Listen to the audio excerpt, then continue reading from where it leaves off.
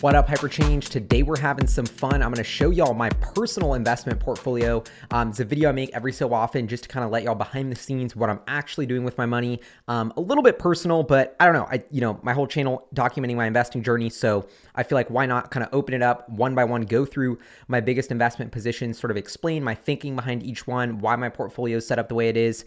And yeah, it should be a lot of fun. The last time I did this was in November 2019.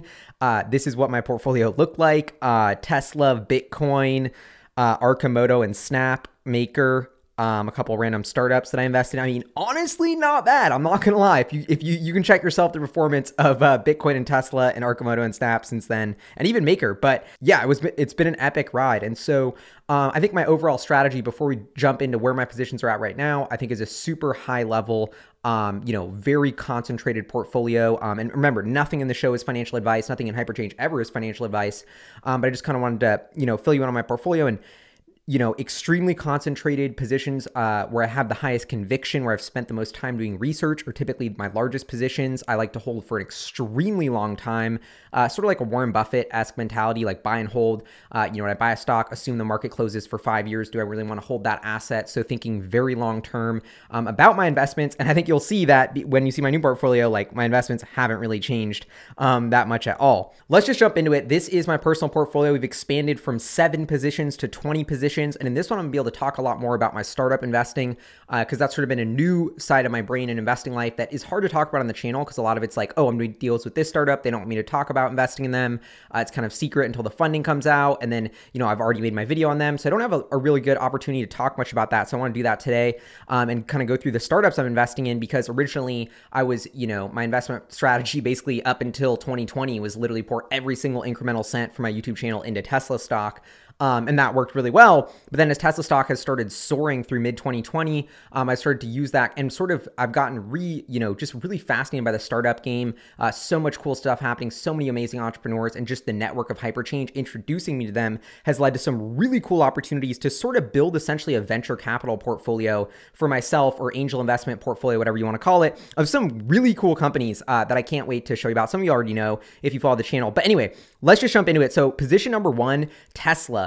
Obviously still like 70% of my portfolio. Biggest position. I haven't sold any stock since my last video except 75 shares, I believe, that I sold around $500 a share post split, because I wanted to buy my Model Y, my Hypership. The only reason I would have ever sold some Tesla stock, I love my Hypership. It's incredible. Best purchase. I know Tesla stock's gone up since then, but I don't regret it. But yeah, Tesla, I think the best way to describe Tesla is I really do not think about this as a car company. It's a collection of assets and startups. I think it's really an energy company, holistically changing the ways we produce, store, and consume energy. That trifecta and that flywheel to me is a $10 trillion problem and growing in our economy. And I think Tesla is the leading technology of propulsion for the 21st century. I'm talking about that 4680 battery cell. I'm like, where is it? I have one back there. But my 4680 battery cell, I just think that, Tesla hasn't even sold a single car with their battery cell in it, yet they're already crushing it, doing billions in earnings, tens of billion in revenue. My Q4 estimates, which I just put a video on, values the company at around puts the company's current run rate based on Q4 at about 43 billion in revenue, 5 billion in operating income. So when you look at a company that's worth 850 billion based on the current market cap, that's like 20 times sales for a car maker, 150 times whatever price EBIT ratio normalized, or based on the current run rate. I get that makes no sense. And I just think part of it is the awakening. That's what I've been calling sort of this new era where I think equity assets, technology companies, sort of these forward-thinking assets are becoming a lot more valued and coveted. People just don't want to hold their wealth in fiat. That's hundreds of trillions or a couple $100 trillion of wealth that is slowly kind of leaching out into other assets. It's real estate, art, collectibles, or U.S. technology equities or startup stock. I just think that's kind of a rational move. I'm someone who's never held cash and believed that innovation was severely underpriced in the public markets. And so I think, that's part of the reason of Tesla is it's not an auto company that makes a super low ROIC, that's not innovating, that's not growing. That's why there was a low PE ratio and low price sales ratio on automotive companies in the past. Tesla is truly a long-term secular energy growth play or long-term secular energy growth play on this new clean energy economy. The bigger the problem, the bigger the opportunity. We're all still burning fossil fuels. That needs to all change. I think Tesla's in the midst of creating one of the largest companies on the planet. Already is becoming one of the largest companies on the planet at an $850 billion valuation. Like it's hard for me to wrap my head around how fast Tesla's gone up. Like I never would have thought this would have happened, because I put out my Tesla to a trillion video back in February of 2020. I want to say I was in Austin. I planned it when Tesla was like a 35 billion market cap. It was like a 60 billion market cap by the time I presented in Austin. Shout out to everyone who came. It was such a fun presentation. But that was my thesis of like Tesla's worth a trillion. I'm holding on for the long run. I think we easily got 10 or 15x upside here. So now basically all of that has happened. Like literally as I'm making this, I'm recording this at Monday. All my stats are at Monday's closing prices. Tesla's worth like $850 billion. So almost $1 trillion already. Hard to fathom, but so I've had to kind of re-rate my thesis, and I think part of it is I don't want to hold cash, so I don't want to sell Tesla and just hold it in cash. I would never do that. B, I think there is a true value in the awakening. I just think there's a true, essentially, inflation that's occurred for all high value assets, so I want to price that in as well. And I also just think Tesla is so early in its growth trajectory, and it's not just about scaling the EV business, which I think can hit 100 or 200 billion in just sort of hardware revenue, but I think it's the software robotaxi component, which I think is hundreds of billions of extremely high margin revenue, justifying $1 trillion market cap alone just from that robotaxi kind of project that I think is going to succeed maybe in the next 3 or 4 years, a truly autonomous car, and just the platform that will cause so many applications, trillions of dollars in market cap is my guess that will get created on the back of that. You talk about what Tesla's going to do in home HVAC, not just reinventing the way that we, produce the energy we consume, but how we consume a lot less because our homes are way better insulated. We have smart heating and cooling, way more efficient heating and cooling. Look at the new heat pump system, my Model Y. That Octavalve is such a crazy innovation in heating technology. I think Tesla's on the cusp, and Elon Musk has been scheming on this HVAC product for a while. So I think Tesla's really just a business that's frankly nowhere near maturity. And I think they're really a few $1 trillion problem. So, am I still going to get another 10 or 15x upside on Tesla? Maybe in like the next decade. So it's definitely a lower IRR than what I would typically go for. Like I typically look for stocks that are like 100x, 10x, 50x, like really early game-changing growth stories. But Tesla, I don't know. I kind of have sentimental value for Tesla, and I will kind of acknowledge that it's moved into like large cap, a little bit less exciting from a growth standpoint phase because so much is priced in and the valuation is just so high. And frankly, believing in Tesla is not a contrarian take anymore. But I still think this is a multi-trillion-dollar company in the making, one of the best-run technology companies in the world. Who knows what they're going to invent next? Elon Musk, a decade of his prime or 3 decades of his prime left. I mean, we're just in the early innings here, and this is, invest in the future you believe in. I think that's something that I'm so like Tesla to me. I walk outside my house, I see most of the cars are still burning gas if they're not a Tesla. All the roofs aren't collecting solar. We're still burning fossil fuels with trucks and deliveries and all that stuff. Like Tesla still has a long way to go to really fulfill its mission. And I think the business is going to get a lot bigger in changing all of these and solving all of these problems that we see around us. I've said sometimes Tesla's like a never expiring call option on the smartest inventor alive, Elon Musk. And I really, really think that's to be the case. And I think the perfect example of that is this robotaxi initiative. I mean, like Amazon, Apple, everybody's desperately trying to copy this robotaxi vision that Elon Musk said and that everyone thought was crazy until a few years ago, because this is the next $1 trillion platform.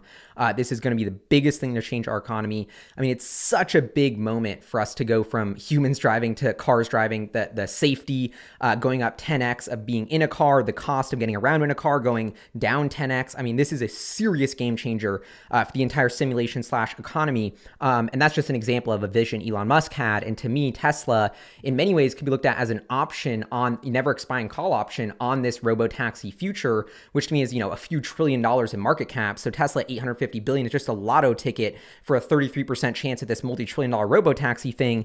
Like that's some kind of really weird math that I think just makes me want to hold on to this stock because I see the bit. It's not like we're waiting on Elon Musk to invent his HVAC thing to get us to $1 trillion market cap. It's like, no, it's the robotaxi thing. It's coming. FSD beta is already out. So I just think Tesla is a really special company. And this whole idea that like $1 trillion is the max for a tech company, I mean, it's just a fiat number. It's just a number. Like it doesn't mean anything. There's going to be a ton of $1 trillion companies in the future, and it's only a matter of time before it's the first $10 trillion company. It doesn't mean anything. So I think Tesla's just setting a new paradigm. And when I think about the TAM of companies, I just think there's almost nothing bigger except for the digitization of humanity than the energy usage of humanity. And I would say the energy usage of humanity is tied to the digitization as well. As we get more digital, as we come up with new crazy technologies, our demand for energy only increases.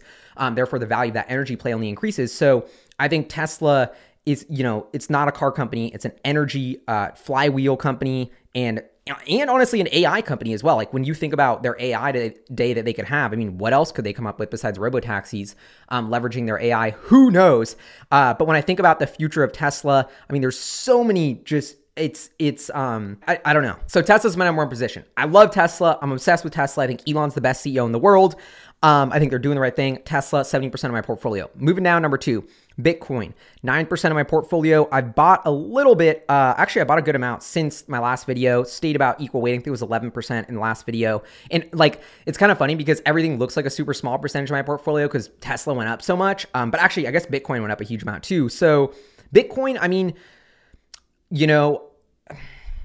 I think Bitcoin is truly, in the pie of global assets. I think a decentralized algorithm-based cryptocurrency is a huge slice of the pie. Trillions of dollars of value. Gold sucks as an inflation hedge, hard to move. We've tried to digitize that asset as much as we can with ETFs and stuff. And even so, it's a multi-$7-10 trillion market. Is this kind of weird inflation hedge? I think Bitcoin's really better at that.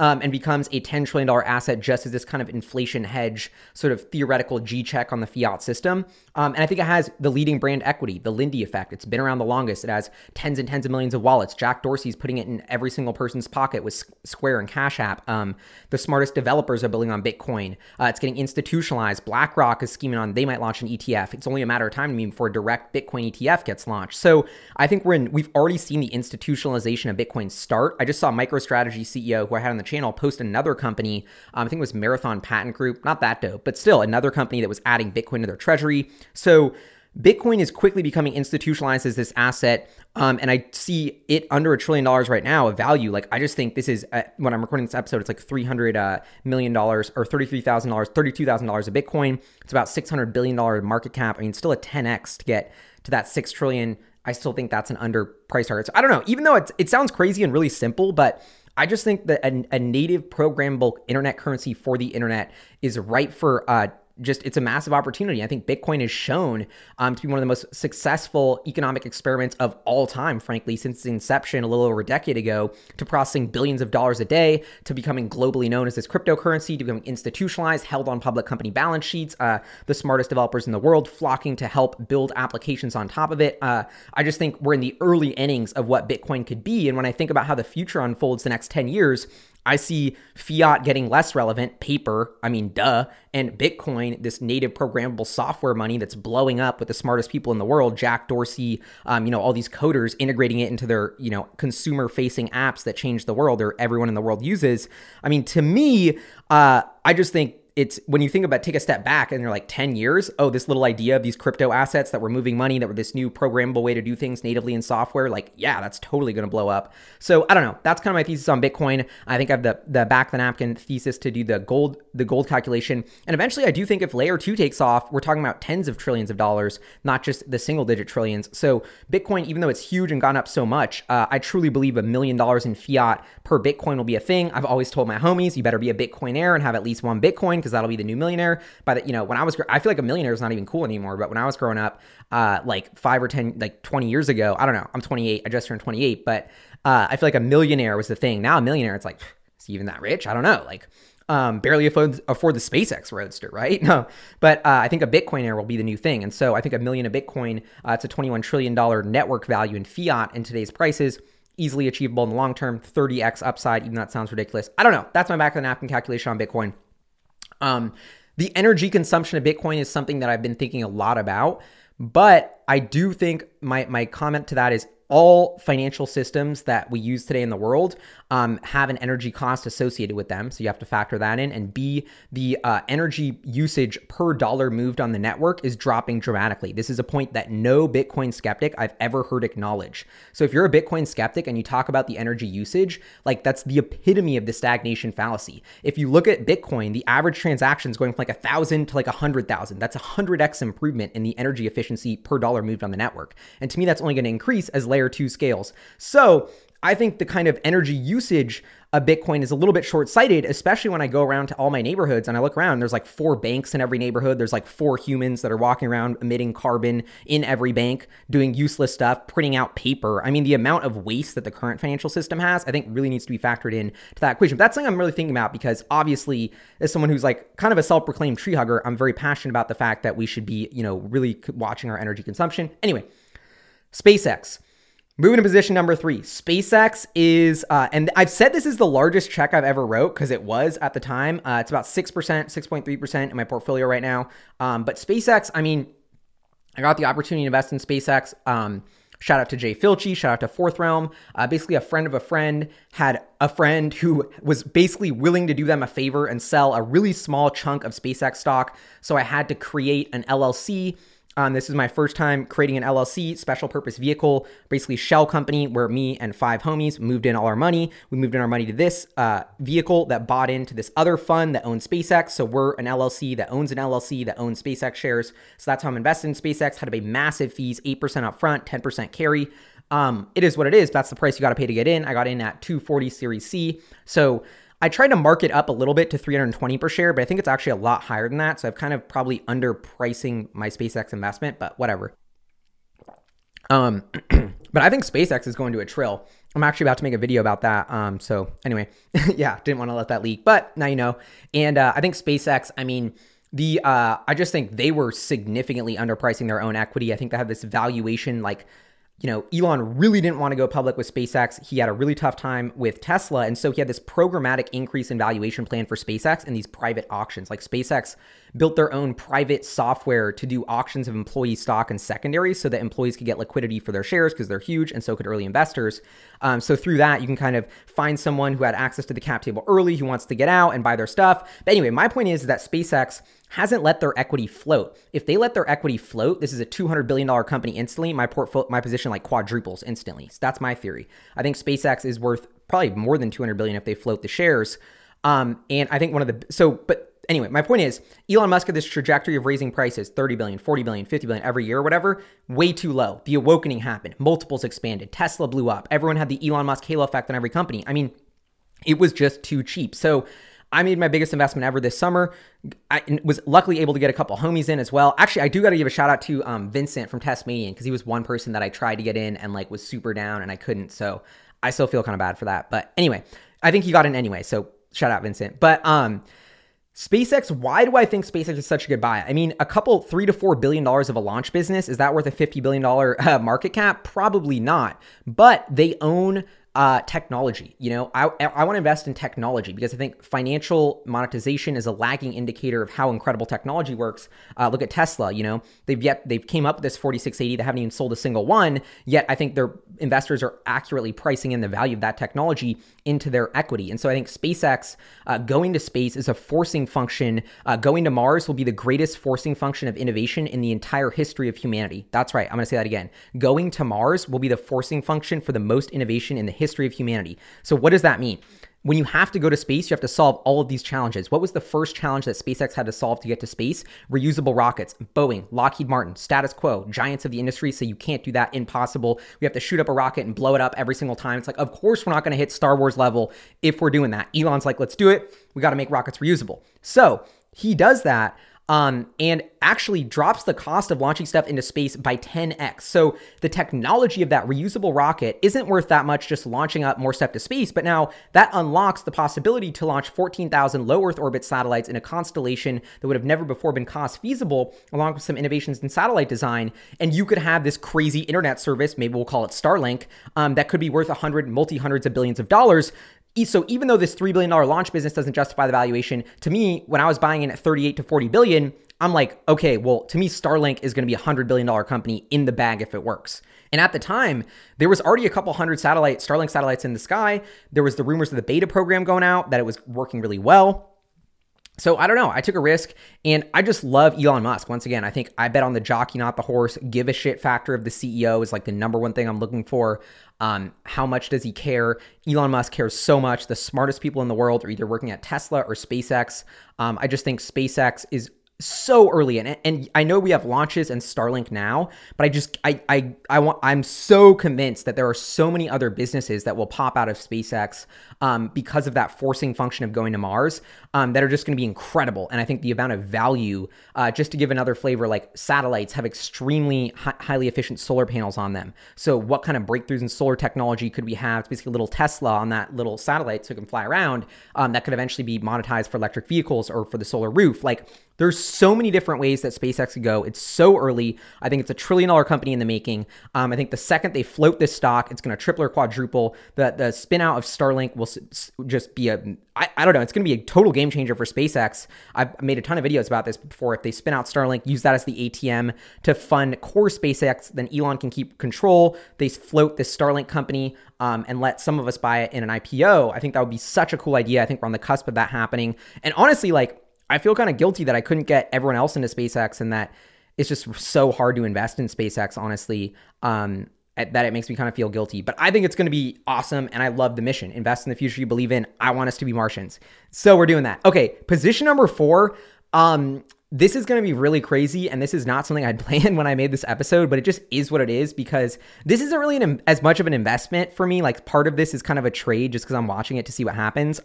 Unisocks. So I am fascinated by Unisocks, this crypto sock token that I bought for $60 about a year ago from my homie Mike.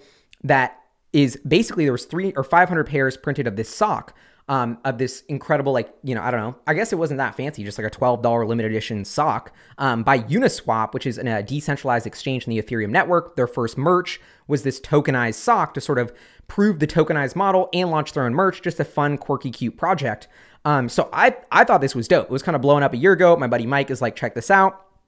I buy one for $60, forget about it. Next thing I know, they're $4,000 a sock. I also got a dividend of 1,000 Uniswap tokens. You'll see that later in my portfolio. But I was like, this is so dope. Like, I don't know. I used to collect sneakers. I wish I could collect art. I mean, I bought like a bunch of Tesla tequila, Tesla short shorts, the flamethrowers, the Boring Company hats.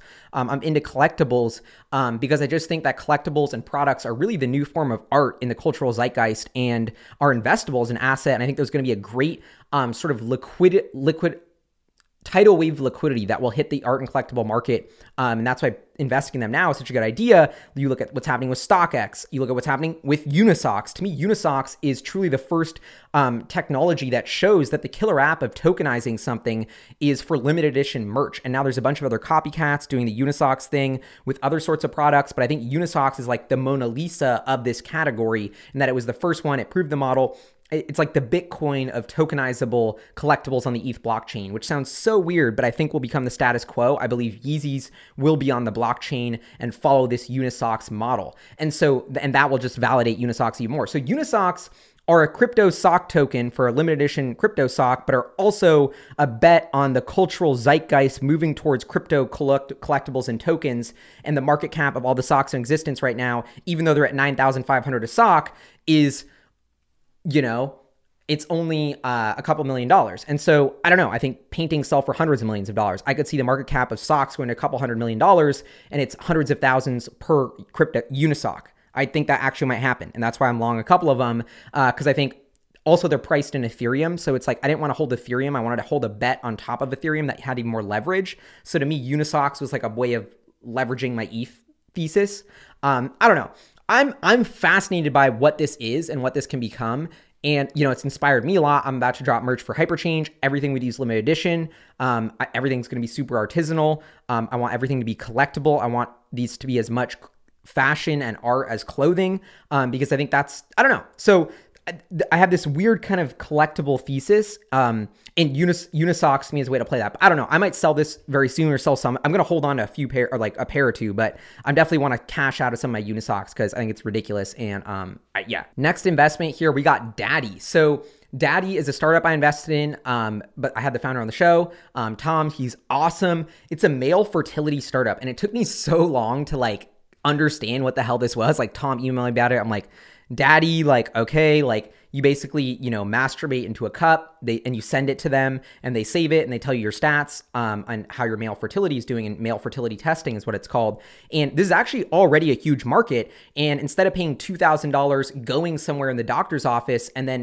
doing it and in the doctor's office, pretty crappy experience, and then paying like $1,000 or more to store your sample at that doctor's office, Daddy was like, no, we're going to go direct to consumer. Software is eating the world. We're going to go just disrupt this really legacy business that's sort of a healthcare business, but also really a consumer service business. Like, the technology isn't rocket science to collect and then freeze. It's just the UI is. And so Daddy, by leveraging this new thing called the internet, sends you a kit. You can do it in your home, way more comfortable for $199, like almost an order of magnitude cheaper. And then you get a free year of storage, and then it's $99 a year to store after that. So they have a centralized model that allows economies of scale. They've innovated with this really awesome kit. I've already seen them have a V2 of the kit, so I'm really impressed with the pace of innovation. And I think it's like, it's such a weird business, but like, honestly, like, once you have all that data, I mean, I think the percentage of babies made in vitro will climb rapidly as the amount of data we can get from those samples increases. The company that is poised to capture the value of the increase in data from our sperm samples is the company holding those samples that begins to integrate technology in the way we analyze those samples. And so I think we're at the, we have babies the caveman way, so to speak, right now. And I think in the future, more and more technology will become integrated into that to make sure we have less diseases. There's the whole super controversial thing of like, if you could choose a smarter sperm when you do that. I don't know. Anyway, some weird sci-fi Black Mirror stuff. But I think Daddy is in the helping people start family businesses. And as people have families later, as more attention gets kind of destigmatized from like male reproductive health, which is sort of this thing that nobody talks about, and that I think there's like a rebalancing that needs to occur where it needs to get okay to talk about, okay to get tested. And I think Daddy is the business to capture all of that value. Tom, the founder, sold his last company, iMoji, which sold to Giphy, which then sold to Facebook for a lot of the stuff that iMoji built. Rockstar, superstar founder. So that's a company, and that's a company that I watched for 6 months and then like begged to be an investor, and finally was able to just squeeze in a little of my own capital. And so I just think they're hyper changing male fertility and really hyper changing how families are started. And despite them looking like a small startup with one service today, I see this being a huge company, just so much potential there. And it took me a while to dive into it. But anyway, I'm a huge fan of what they're doing. And they're based in Brooklyn, which is this dope part of Brooklyn. I don't know, but I like that. Pure Watercraft. Okay, this is my other number 6 here. Same size as Daddy. This is a startup check that I wrote for this startup in Lake Union. I made a video about them. I don't know. I'm just so, first of all, Lake Union is like, it's like 10 minutes from where I am right now, in Seattle, my hometown. So I love that. It's just basically the Tesla boats. I mean, electric boats. Boats aren't electric. They're polluting. They leak a lot of that oil into the water. So in many ways, it's like almost worse than a car, because like not only are they just polluting all this gas that we breathe, and we're burning fossil fuels, importing those fossil fuels, but we're leaking like pollutants and toxins into the lake we swim in. And so I think more data will come out about that. I think the push towards electric boats as the technology gets there will become strong from governments and from just grassroots community people. Like, I'm already scheming on my Lake Union right here in Seattle. I'm like, bro, like, I want to swim in that. Why are we letting gas boats in that lake? That's whack. Like, I'm going to start a petition to make it only like electric boats. And I think that'll be every lake in the future. And so I visited them, hopped on the boat, loved their strategy of trying to bring a full boat to market, kind of failing, reworking it, just selling the outboard, partnering with existing boat companies. I think that's a better go-to-market strategy. I mean, honestly, just this idea of like, boats aren't electric. They need to be electric. This is the leading company like doing it. I almost feel like it was like me giving a grant to like, I'm like, the government should be funding you guys, but nobody is. It's private sector, but like, I want to put money in this because when I want to swim in Lake Union, I want all the boats to be electric. So I'm investing in this. I want to help. Anyway, I love Pure Watercraft and what they're doing. And I mean, it works. Like, they're starting deliveries of their outboard this year, apparently. And it works. I've been in the pontoon. It's sick. It's all electric. It's super quiet. I filmed an entire video with just my iPhone and on the lake, and the acoustics were incredible. You wouldn't even notice that I didn't have a fancy mic because there wasn't that loud engine. There wasn't that smell. So I love what their mission is. I think Pure Watercraft, every boat should be electric. And then also you might be like, well, what if Tesla does an electric boat? Isn't that going to put them out of business? Probably. But what I had to realize, the thesis was of, I can't not invest in all these electrification companies just because if Tesla put their engineers to it, they could probably beat them. I mean, the fact of the matter is Tesla's focused on what they're focused on. They don't have extra engineering resources, and they have bigger fish to fry. Like a couple $billion boat company is not going to move the needle for their market cap. So I don't think they're focused on that too much in the near term. But, if Tesla sees this as such a big dope opportunity and gets inspired by pure watercraft and builds electric boats and all the boats on Lake Union are green and not polluting, then we did it. The vision has been accomplished. And even though I don't get money back for my investment, like I feel like the future changed and the world that I want to live in is there. So I get returned that way. So I don't know. That's kind of how I've rationalized investing in this green revolution, because I don't, I want to invest in all these green sustainable technology companies. I'm just a fan of this entire movement. Okay, number 7, Uniswap. So this is, I got for free, no cost on this, 1.2% of my portfolio. Uniswap was also skyrocketing. So that the price went up, so that's why it moved up higher. But I'm just holding on to this because honestly, my buddy Mike has put me onto Uniswap. They're doing like more daily volume than Bitcoin. They're wicked smart team built in Brooklyn. They launched the Unisox, which I think is like the coolest thing in crypto. So I'm just kind of hodling that for now, just to see what's up with it.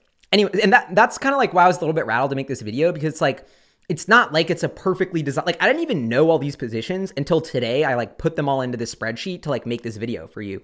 Like I don't keep track of my portfolio like that. Like I invest in the stuff I love. I don't overthink it. I don't track my performance, which I think is probably controversial, but at this point in my career, like I just don't care. Like it's just going to get into my psyche, whether I'm up huge or down huge. And then I start thinking like, who cares? Like I own what I own. Do I want to continue owning that? That's a decision I make every day. Is this a fair price? Do I want to buy or sell what assets I own? Let's keep doing research on them. It has nothing to do with how much my portfolio is theoretically up or down in this increasingly irrelevant fiat currency for the year. That is nothing. It's just, I think that's a kind of mindset shift of, it's like when you watch CNBC or like some of these finance news programs and they're like, breaking news, the Dow's up 0.1%. And they're like, oh, okay, going back to talking about how much Tesla sucks. And then Rivian's dope. Oh, wait. And Nikola's dope too. Oh, wait, we're getting a breaking news. The Dow's down 0.1%. Okay, thanks. Back to you, Tom. Great. Oh, breaking news. Dow's back up 0.1%. It's like, what are you? This is just a waste of focus. And so I try and keep my focus on just doing the due diligence and homework on the stocks and assets I own. And that is what it is. And I've kind of, as much as I am super concentrated and like, I want to take concentrated big bets to really expand, concentration builds wealth, diversification preserves wealth. There's been a natural diversification that's occurred in my portfolio, and I just love dabbling. Like that's the phase where I'm at right now. Like having fun should be your guiding principle in life, I think.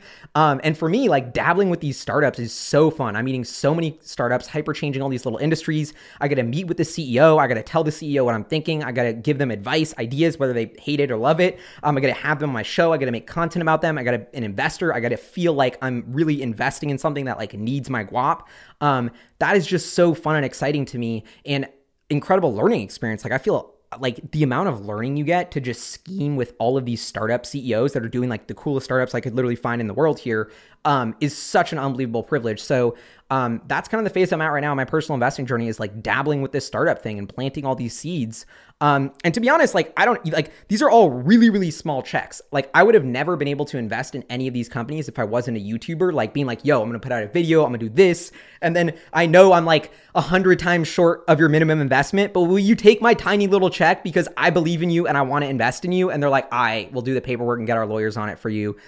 Just because you're going to make a video in your galley, whatever. So fair or not, I've been leveraging that as much as I can to get access and basically build like this like micro little nano portfolio of startups as much to just learn as to invest. And like, I mean, at this point, my startup portfolio has literally just been like writing checks. Like some of them I have, I'm an advisor in a couple companies called Public and Say, which I actually didn't put in here because I didn't buy them. I don't know, but those are really cool companies. But I've never gotten paid. Like, it's not like I've cashed out of any startup. Like all these angel investments have just been me sending money to someone and then never getting anything back except for like a couple investor updates from the good companies, So I think the startup investing thing like sounds a lot more glamorous than it is. And and I started HyperGuap. I mean, many of you know from watching the channel, which is the vehicle that allows private investment syndicate for accredited investors. I wish it could be everyone. Hit up the SEC if you got problems with that. But I don't know.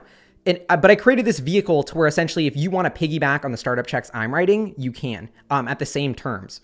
And I think that's really cool because I'd love to open it up more, but even opening up to some hyperchangers instead of VCs is really cool. The startup founders that I'm meeting with, talking to about HyperGuap, love it. They love the concept. So I think we're doing something really cool there. And then I have a lot more negotiating power personally to do funding if it's not just my, couple $1,000 check, this little micro check that's so annoying to take. If it's like, nah, I got like 500 of us and we're putting in millions, like all of a sudden it becomes a different conversation. We're like a real VC. And so that's kind of another reason why I want to do HyperGuap and sort of, anyway, it's still all early there, but let's moving on. Spotify. So Spotify, I have some of my like IRA. I bought it a while ago. I think I'm up like double. I'm just hodling. I love Spotify. I love what they're doing in the music industry. They're sort of pulling away from the record labels. I think they're in the early stages of that, and they're going to become potentially this Netflix-esque platform. And I just love Spotify. It's one of my favorite apps. I listen to all my podcasts, music on it. I think it's really well built. They had such a low chance of success. I think 5 or 10 years ago, Daniel Ek just hustling it out, just building the subscription business way ahead of its time, and just getting to where it is today is already such a big success story that I think they have an incredible leadership team. I think they're only going to get bigger and more important in the music industry going forward. I love music. I love their mission of getting creators paid and having like 1 million creators connect to 1 billion fans. I think that's so just art. We need more of it. So I love Spotify. Although I gotta say, from my financial perspective, I've been really scheming on switching my Spotify stock for Square. Nothing to do with Spotify, but I'm just like, damn, I deep down feel like Square stock's a 15x and Spotify's like an 8x in the next few years. And so I might make that change soon. I don't own any Square stock now, but yeah. Number 9, Bumblebee Spaces. So Bumblebee Spaces, made a couple of videos of them on the channel. Really cool startup. Smart real estate AI butler in your ceiling, just 3Difying space, making real estate square footage cubic instead of square footage. And just this, I don't know, I love Bumblebee. I'm a huge fan of just like, you go to their startup, it's in the Mission District of San Francisco. It's just like them grinding on, it's like a hardware project. You feel like you're just at the start of something. So it would be like the funnest place to work. Should definitely watch my video on them plugging, but I have such a fun time every time I go there. Sun Karshan, awesome CEO, just great energy. And the problem they're tackling of making space more efficient and digitizing space, I think is a really hard problem. I think they're so ahead of the curve. I think the talent's incredible. I actually kind of wish I had Bumblebee in my place just to maximize some stuff. So thinking about it as a customer, I've been intrigued, but still super early. But I love what they're doing there. Just big fan of the team. Arcimoto, number 10, Arcimoto. And Arcimoto, gotta love Arcimoto. Can't say too much. I'm on the board of directors now. Love Arcimoto. That's just, yeah, love Arcimoto. Holding on to my stock, HODL gang, long term. Hopefully I'll get my Arcimoto soon so I can show y'all what's up with that. Number 11, Alloy Automation. So Alloy Automation, startup that I got introduced to, friend of a friend, also Fourth Realm, shout out to them. Just really, honestly, I think I like heard about it and then invested in it in one day. The founders, Sarah Du, just really dope. Saw her tweets, thought they were awesome, had a quick phone call, thought what they were doing, that a couple cool early investors, which in retrospect shouldn't have been a reason I invested, but I just thought the team was dope. And they were hustlers in this no code space. Like my homie Julian and I had been scheming a lot on these no code companies and just how profitable some of them were and seeing how well that business model worked. And then just like, as we were scheming on that, like this dope no code investment pops on our desk or whatever. And so did that. Love Alloy Automation. I think they're killing it. Although honestly, it's a little out of my wheelhouse. So it's hard for me to I'm not a customer. So anyway, but they're dope. Pigeon Loans. This is another one, number 12, that I just invested in actually as like an angel investor. It was a hyperchanger named Brian who hit me up randomly out of the blue, told me he's starting this company.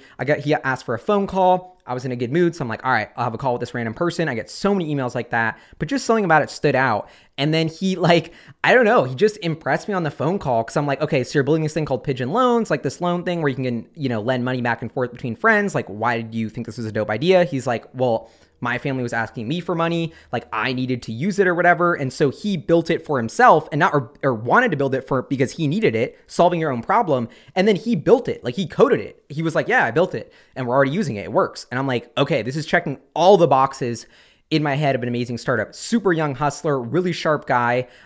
He's solving his own problem and he's doing it himself. He doesn't need to hire someone to build a thing. He's just doing it. He doesn't need my funding to do it. So then I kind of had a couple calls with him, followed him. for a couple months, and then, or not even that long really, but then was like, yo, I'll invest. If you're thinking about taking on investors, let me know. I'd be really interested. And so one thing led to another, and I got to be like the angel investor. And so I think that's a really cool app, and I actually want to have Brian on the show to talk more about this peer-to-peer lending marketplace. I've always had this idea, even in like college. We tried to do this company called Bump Bucks, where you could like send money to each other with an app. It's basically what Cash App is. And then the real killer feature there was a social credit score. So I could lend you money as a homie, and then I could see your credit score. You could see mine as a lender, and we could create this peer-to-peer lending marketplace disrupting bonds. And I think that is a huge business that has not been created, that I think Pigeon Loans is at the start of. So that's why I invested in them.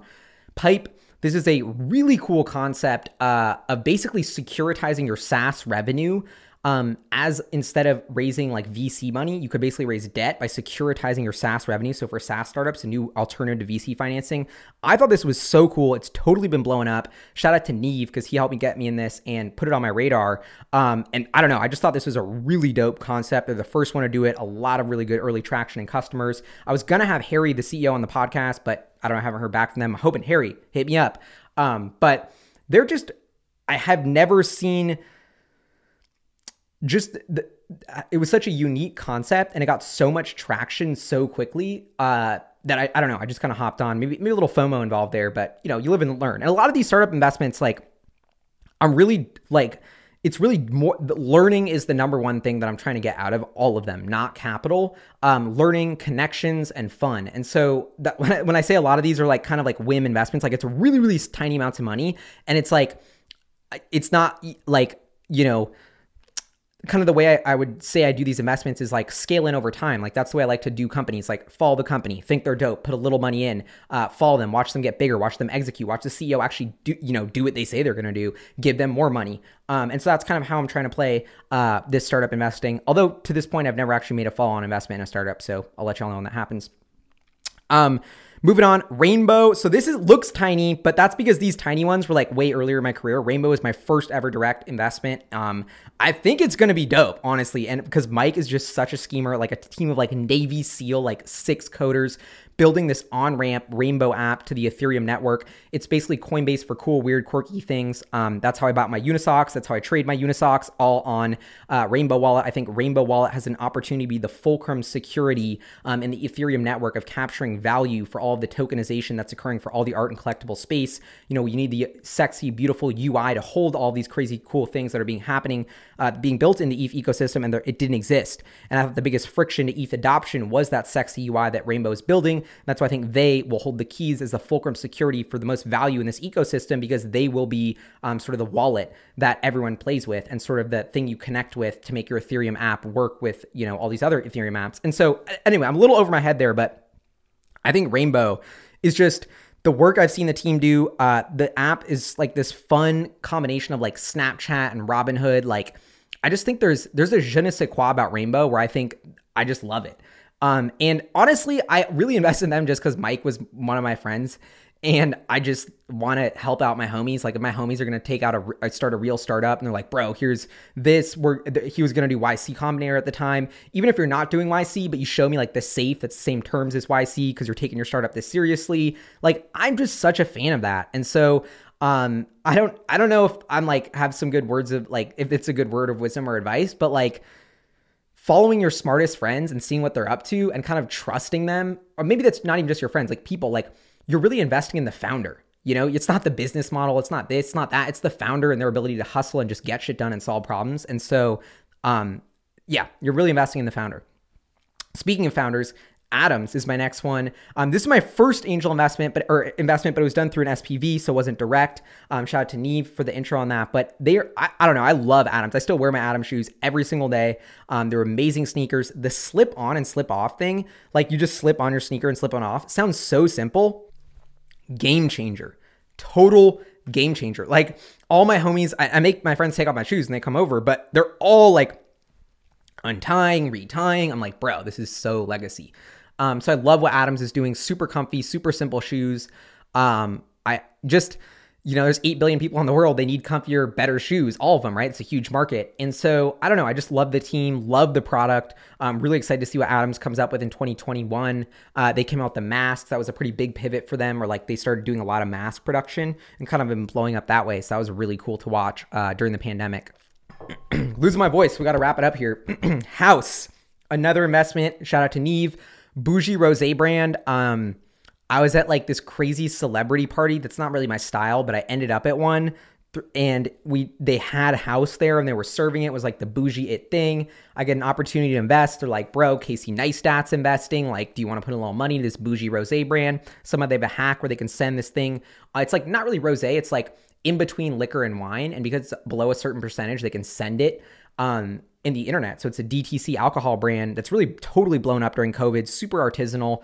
And kind of this idea that you didn't have to have super hard liquor. You could like relax, something a little less alcohol. So I don't know. I liked a lot of that vision. Yeah. So I thought House, honestly, the other big reason was their branding and their bottle was so dope. It's just such a dope bottle.